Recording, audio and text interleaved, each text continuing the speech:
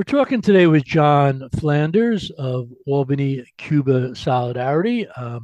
This is a big week for efforts to focus attention on the need for the U.S. to end its blockade on Cuba. On Monday, the Bethlehem Neighbors for Peace and others, as part of their weekly vigil at, I guess, Four Corners in Del Mar, had a vigil for it. But this Saturday, there's a rally sponsored by a number of different groups down in New York City. I understand John's to be attending. So John, why are groups mobilizing this week to focus attention on the ending of the blockade on Cuba? Well, because the annual vote, which has happened something like 30 times so far, of the by the UN against the blockade is going to the vote is going to take place, and it happens once a year. Overwhelmingly, the world has rejected the blockade, and Cuba wants to keep that momentum going. Now, is there anyone besides the United States? And I know Israel usually votes with the United States on these type of things, but are there any other countries that, in fact, vote to support the United States continuing the blockade? Well, there are a number of countries abstain. I don't have a list of them right handy right now, but um, I would regard an abstention as a no vote. Right. And this year, the European Union will probably be under pressure to support the United States more than usual because of the conflict in Ukraine. Now, President Obama during his administration, did, try to ease, somewhat the tensions between the United States and Cuba. Trump obviously reversed that. How has Biden been on the issue of relations with Cuba? Biden has been pretty terrible, actually. He's basically doubled down on the Trump initiatives. Recently, because he's worried about the congressional elections, he's eased up a little bit.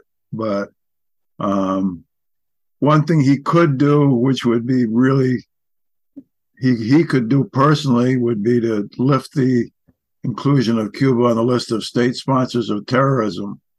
And according to the UN ambassador from Cuba, the continued inclusion of Cuba on the list of state sponsors of terrorism has worsened the dissuasive and intimidating impact of the blockade and made it more difficult for the country to engage in international trade and conduct of financial operations. And Biden could do this simply by himself. He doesn't have to get congressional support. Trump made this a parting gift to Cuba on his way out the door. And so this is something that Biden could do, has refused to do so far. So how is, Cuba, continuing to, I don't know, how's their economy? How's their humanitarian aid? How are things, progressing in Cuba? And I know that Cuba, obviously paid a lot of attention to the hurricane that hit Florida a couple of weeks ago, but Cuba was also hit during that as well. How is Cuba doing these days? Well, Cuba is functioning basically on a very limited budget because of the blockade, and things are pretty difficult in Cuba. The reports I've heard that it's much more difficult than it was during the period of the Obama relaxation of tensions. So, for example, tourism from the United States has been restricted. And now with the European Union being under stress, the tourism from Europe are not coming in the numbers that they did before. And Cuba relies on tourism specifically for hard currency, as people who've been to Cuba know. So it's the situation on the island right now is very difficult. Now, has Congress, especially now the Democrats, at least for a few more months, have control of both houses. Has the House of Representatives ever, itself addressed the issue of whether or not the United States should be continuing this blockade? I mean, how long has the blockade been going on? Is it, what, It's 50, been going 60? on for 60 years, Mm-hmm. and no, Congress has not made a move to relent at all. Even the progressive members of Congress, the liberal Democrats, have made certain resolutions, put forward certain resolutions to lift the sanctions on travel, particularly, but nothing has been passed. So, is there any hope moving forward? I mean, how does the United States finally come to grips with Fidel Castro, deceased, no longer president.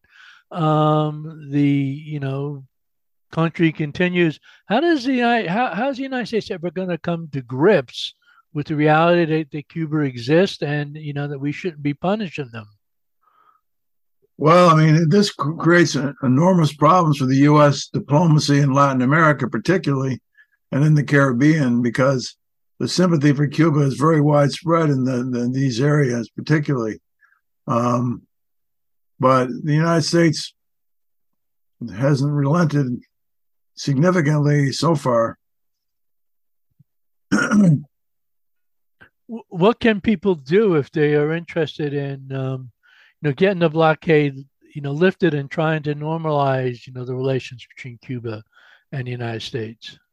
Well, right now, there's going to be a major protest in New York City on the 29th of October, a march to the United Nations during the discussion and debate, before the discussion and the debate opens up, which should be significant, and people could join that, and that's the biggest thing they could do right now.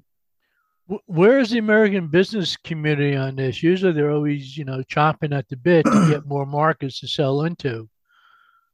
Have they been pushing to lift the blockade? Well, certain elements of the business community have. Farmers, for example, who would like to sell apples to Cuba, would like to see that market open up. And Cuba does import a lot of food, which is a problem for the revolution, because the revolution has made education free to everyone through college. As a result, I think it's had a negative impact on agricultural production, in the sense that people would rather not become farmers in Cuba. This is an issue that they're going to have grappling with right now. Have any of our local Congress people, spoken out on the issue of the blockade? Like, not that I'm aware. The support has come from the radical parties like the Green Party and the socialist groups. You mentioned the European Union, trade, or at least the tourist trade from Europe, is down. But, what is the European Union trying to do about the blockade? Well, historically, they've been opposed to it by abstention, if not a vote per se. But aside from that, they, basically the blockade, the way it functions, it limits it says, the U.S. law says that if a manufactured item has any percentage of, like, 10% of U.S. material in it, it can't be sold to Cuba. As a result, Cuba had to create their own ventilators during the COVID crisis, and they, of course, also invented a number of vaccines, which the WHO has dragged its feet on, recognizing their efficacy. That's another issue, of course. So we've been talking to John Flanders, Albany Cuba Solidarity. If people want to get in touch with Albany Cuba Solidarity, how best can they do that?